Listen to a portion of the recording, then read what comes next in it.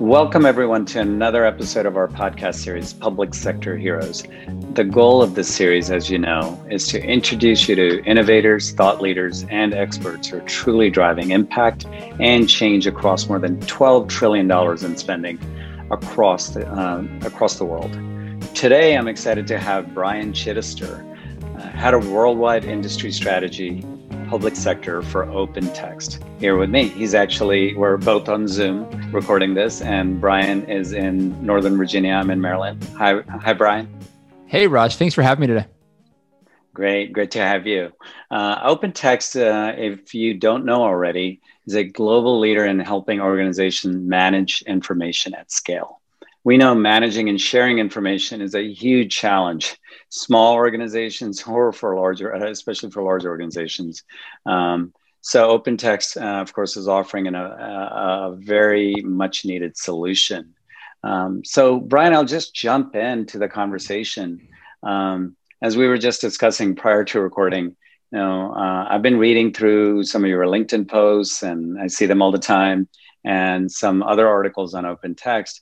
There are a lot of references to digital transformation, which, of course, is huge across public sector, whether it's in the US or worldwide, and a huge imperative and priority, as it should be. Can you tell us what you mean by digital transformation and how OpenText helps governments with it? Really good question, Raj. And you're right, digital transformation is a really large focus for governments all over the world right now, and it has been over the past decade, I would say. To me, it's really getting down to the nuts and bolts of the differences between digital transformation and IT modernization. Both are buzzwords that you've heard, probably well overused even by myself. But when I look at IT modernization to start with, it really looks at the idea of new technology replacing old technology, and that's it. I use the analogy of a car sometimes to explain this. And you might have an old car, a 10-year-old car, and you need a new car. Mm-hmm. And to me, IT modernization is just saying, okay, let's get rid of this old car. Let's put a new car in here and then move on. Digital transformation to me is a next evolution in kind of government taking a look more strategically at the type of technology they need. And if we come back to that car analogy, now as I'm looking to replace this 10-year-old car, let's look at my use cases. Am I somebody who needs a small car? Do I have a large family? Do I need a larger car? Do I need better gas mileage because I'm traveling long distances? Am I going up and down mountains? Do I need an SUV to haul things or a truck for a payload? And that's really where government procurement is kind of shifting to now, where they're being more strategic around the types of technology that they need. So when you look at those definitions, IT modernization, digital transformation, the way that OpenText is supporting that, and you really touched on it, at the heart of what we do is around information management, but that's just the beginning. I mean, we have business units that support anything from enterprise security, setting up zero trust environments and cloud disaster recovery, enterprise content management and application process management. We do IoT and smart cities. So we have a platform that kind of pulls in data from the different disparate sensors and processes it and provides real-time analytics into digital experience and supply chain management, so on and so forth. Really, there's not a conversation that OpenText isn't a part of, but what I love about that is we can now align and support governments in a more strategic way, which is now, thankfully, the way they're looking to procure solutions to drive that value for themselves. That's great. And I like that you referenced IT modernization as well, which has, been around in kind of the government vernacular for a long time, and the linkage to digital transformation. So you mentioned a number of things here that you're really addressing. If you're a government leader who's looking to start kind of on the journey, or thinking about practical ways where you can really start to drive change, drive impact, what is some advice, or could you talk about how you're helping in really getting to kind of practical solutions and impact without waiting for a year or some 18-month cycle? Yeah, so I actually get asked this a lot, and my one word answer to that is really momentum. you want to start gaining momentum. Like you referenced in the question, governments now aren't looking to procure something and see value within a year or 2 years. That's not acceptable anymore, nor should it have ever been. So you want to gain momentum. And how do you gain momentum? It's those little wins, those that help you pick up traction, whether it's the adoption of a certain technology internally, whether it's a line of business success that you have, whether it's in an HR function or a finance function, et cetera. Start small, gain momentum, and look to kind of build out an ecosystem across a platform that can really scale and be flexible to your needs. But you don't have to get all of the value all at once. It can be incremental. And like I said, just gain that momentum. And once you get running downhill, I think you're going to get more adoption internally and buy-in from the top down, bottom up. And that's ultimately going to lead to better strategic outcomes over the next 3-5 years. No, that's great. And I love the word momentum. And I personally used to preach this when I was running a consulting firm and we were doing large change projects, right? It's the importance of little wins. Could you provide an example, like a real example from, say, a current client or a past client where you saw this in action? Yeah, I mean, with OpenText too, I mean, we work with some of the largest and smallest governments all over the world. We have some really, I mean, I'm just going to use the word cool, some really cool use cases. My background, I don't know if you know this, Raj, my background's in soccer. So I love soccer. I played soccer growing up, and OpenText has been the digital transformation hub for the whole government of Qatar as they're looking to digitally transform their whole of government approach to citizen service delivery in the lead up to the 2022 World Cup. So those who don't follow soccer, Qatar's hosting the World Cup in 2022. We're hoping to go, by the way. Are you? Yeah. So if everything's okay with COVID, we're hopefully headed there. Yeah. Well, and this is a perfect example, Raj. So you're going to be probably leveraging the systems that we've been putting in place for them to support the ingestion of tourism that they're going to be getting from an event that honestly, it rivals the Olympics, which are about to kick off now. It's one of the largest events in the world, and Qatar is not a really massive country. So they needed that infrastructure to support that ingestion. And it's been a really exciting project. And because they are a whole of government, there's so many line of business opportunities that we had to start with. And we worked with the Department of Tourism for them to really kind of build out a self-service portal to get these services in a 24/7 deployment model. And that was just the first step. And then kind of building out those different applications as we move on. So it's been an exciting journey with them. And I'm really looking forward to being able to look and see how far they've come over the next couple of years. Because even when the World Cup leaves, we have some really big plans, and they have some really big plans in terms of what to do moving forward. So really, really exciting opportunity, I think, for OpenText and for them to become a best-in-class government globally. That's great. That's a great example, and it's going to benefit a very current, I guess, people all over the world. Yeah, Raj, I'll say one of the things that's interesting too. We as marketers and people who do business with the government, we tend to use different words when we're reaching out to them, and I think we forget sometimes that they being governments, they get competitive too. So when we're looking at reaching companies and saying you can beat your competition, you know what I mean? So to become better, governments are getting very competitive with the UN e-government index, and they all want to be in that top 10, top 5 e-governments and global best in class e-government. So I think one of the things I would say to those listening who are out there, I wouldn't underestimate how much competitive drive, especially on a global scale, is really one of the big drivers for opportunities in the next, I would say, 5 to 10 years as governments really hit a certain evolutionary point. That's great. And I think those types of indices do help a lot because I think, I know I personally work with the World Bank on some of the public-private partnerships, et cetera, and the index for that. And so that's great that there's a focus there. Well, even in the U.S. with the federal department index, nobody wants to be last on that rating, right? And everybody wants to be first. So I think it can be scaled up, it can be scaled down, but at the end of the day, it's certainly a driver. Yeah. Well, although a lot of people will throw darts at that scorecard, but that's okay. That's a separate conversation. We can critique that another time. Just another follow-up to that is, so that's, the example you just gave is great of a new initiative that I think sets a really good example for providing impact on really at a global scale. Is there anything where I think from a change standpoint, I think one thing I know as a consultant I was doing a lot of organizational transformation and change.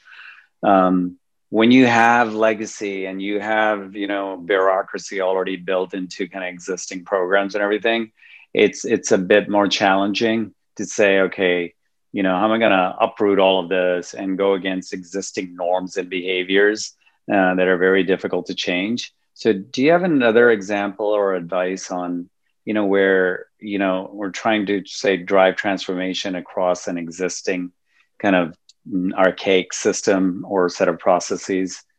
Yeah. So, going back to my recommendation earlier, I think governments are looking to drive more strategic line of business change. And I think that can be a good point of entry into what the overall you mentioned that legacy system, what that overall legacy system is really falling short within. So I think that's one area, and really speaking to the technical debt aspect that those systems really bring.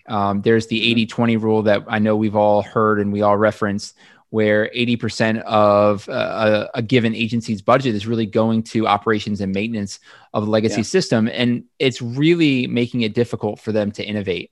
So as governments look at these line of business changes, they're looking for platforms for innovation as well. Low code's one of the big drivers in government right now. Everybody's talking about that. So that's just one of a myriad of different opportunities that I think you can really have a point of entry conversation with these folks, and not expect something overnight, but it could be a long process. Especially, I mentioned this to people who maybe aren't as familiar with doing business with the government. It can be a long process.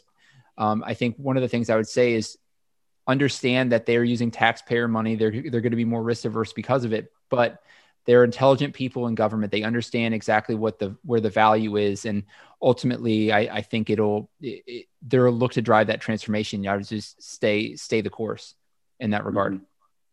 Great. And it does require some patience and if you work those, but having said that, I think the impact as it happens is enormous as well. So. Oh yeah. Governments, not just in the US, but it's at a scale unlike a lot of other companies out there. And when you do make that impact, it's pretty impressive. It's a pretty cool feeling to know that you're driving that type of strategic change for not only internal, but all the different external citizens and constituents on behalf of that government. So it's definitely worth it for sure. Well, let me ask you about that. I was going to ask you this question actually later, but I'll go ahead and ask it since you just mentioned it. About the scale of government and the ability to have this impact. As government is trying to attract other emerging companies and everything from e-learning to drones. What advice do you have for other companies, other entrepreneurs, emerging companies? Why they should be looking to work with government, and what's the potential for them? I don't know if I have any good words about why. I think the opportunity is obvious. Public sector is really the industry of industries. They do everything.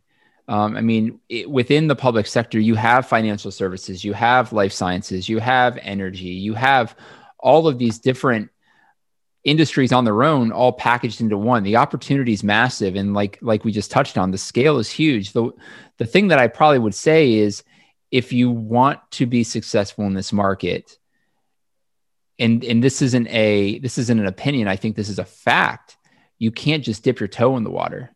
Yeah. You really have to jump in with both feet, embrace the market, and get intelligent on it really fast, and understand your personas to the point that you're becoming a true partner, and you're not you don't want to sell at them. Nobody wants to be sold at. They want a partner for somebody to come in and work with them to accomplish their goals, solve their challenges. And that is no different in the public sector. In fact, it's probably amplified. So if you want to be successful in this market, jump in with both feet and really embrace it. It's great advice. And I like to say, when people tell me public sector is so difficult, I ask them, tell me about some market that's easy that I can go approach that, where you can just make tons of money and you can just go in. There's no market. Well, right? the funny thing is with public sector, it is difficult. I think the cycles kind of push people off. But if you think about it, they give you a roadmap to success. You know where the funding is, you know what they're spending it on. So you can really align your opportunities strategically. And there's not a lot of other industries that do that. You might have companies that come to you, you might do cold calling or reach out to them. But in government, they literally give you a strategic roadmap in terms of where they want to go in the next year, 2 years, 5 years, and how they want to get there. And you have to just do the work and figure out how you align your messages to help them solve those challenges. But they really give you the keys to the car right there. Great. No, that's a great point. I never thought about it that way. But let me come back then. That's great advice. And for those of you listening, I always, that's part of our mission at Public Spend Forum of Open Government Markets is really to shine a light on all the opportunities and also make it easier, lower barriers for smaller companies who can help with all these really important and critical missions. So thank you. I want to just, I'll come back to a question I was going to ask earlier.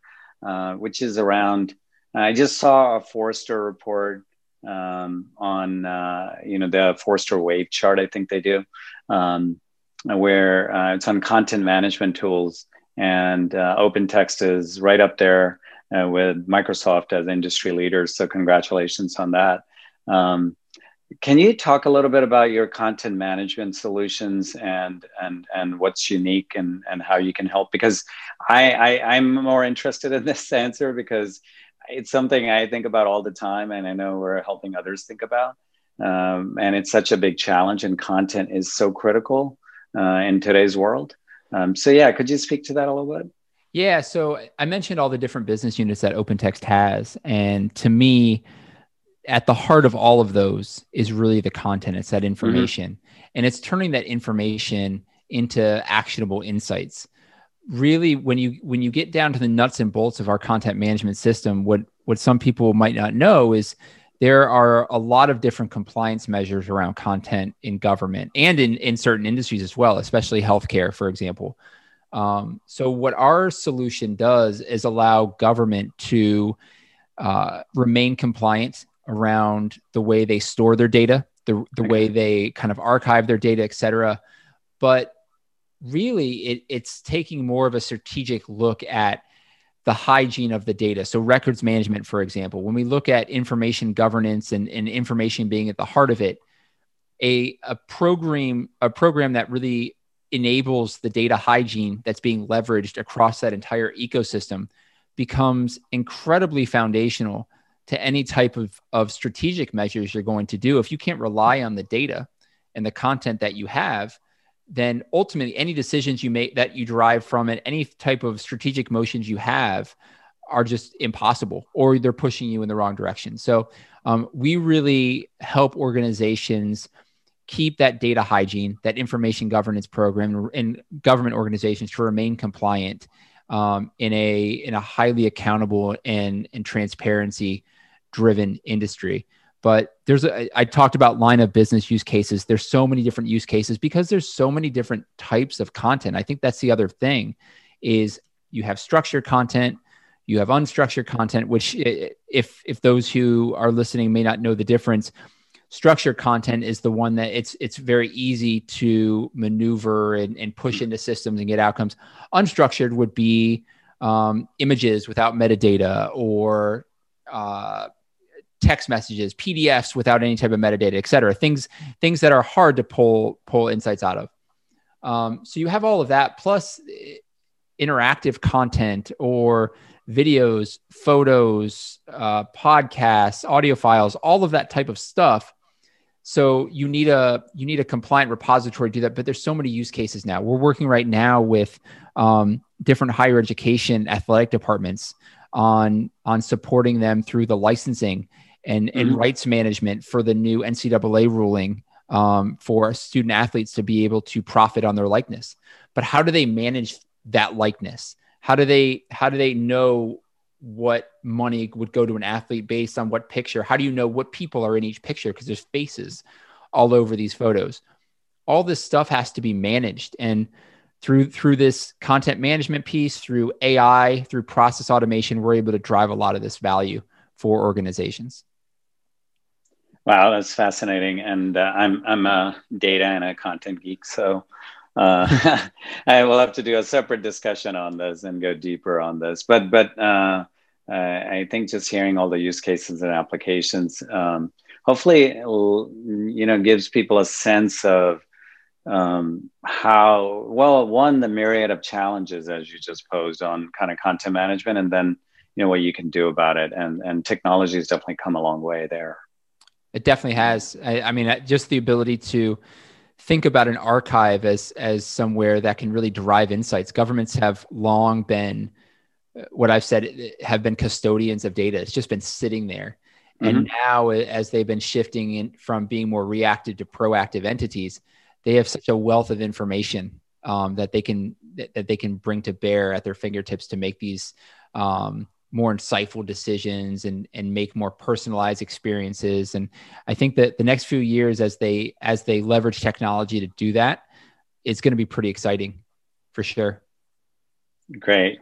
Well, Brian, thank you so much. And thanks for all the work you do. I love your LinkedIn posts, and those who are not following Brian and OpenText, please do. There's always valuable content that you're sharing. We're talking about content. So, and I look forward to seeing you for a glass of wine, as we were discussing earlier in Virginia. Absolutely. I really appreciate being on and looking forward to meeting up soon. Great. Thank you so much. And everyone will have this up on our site as well with other resources. So please check it out. Thank you.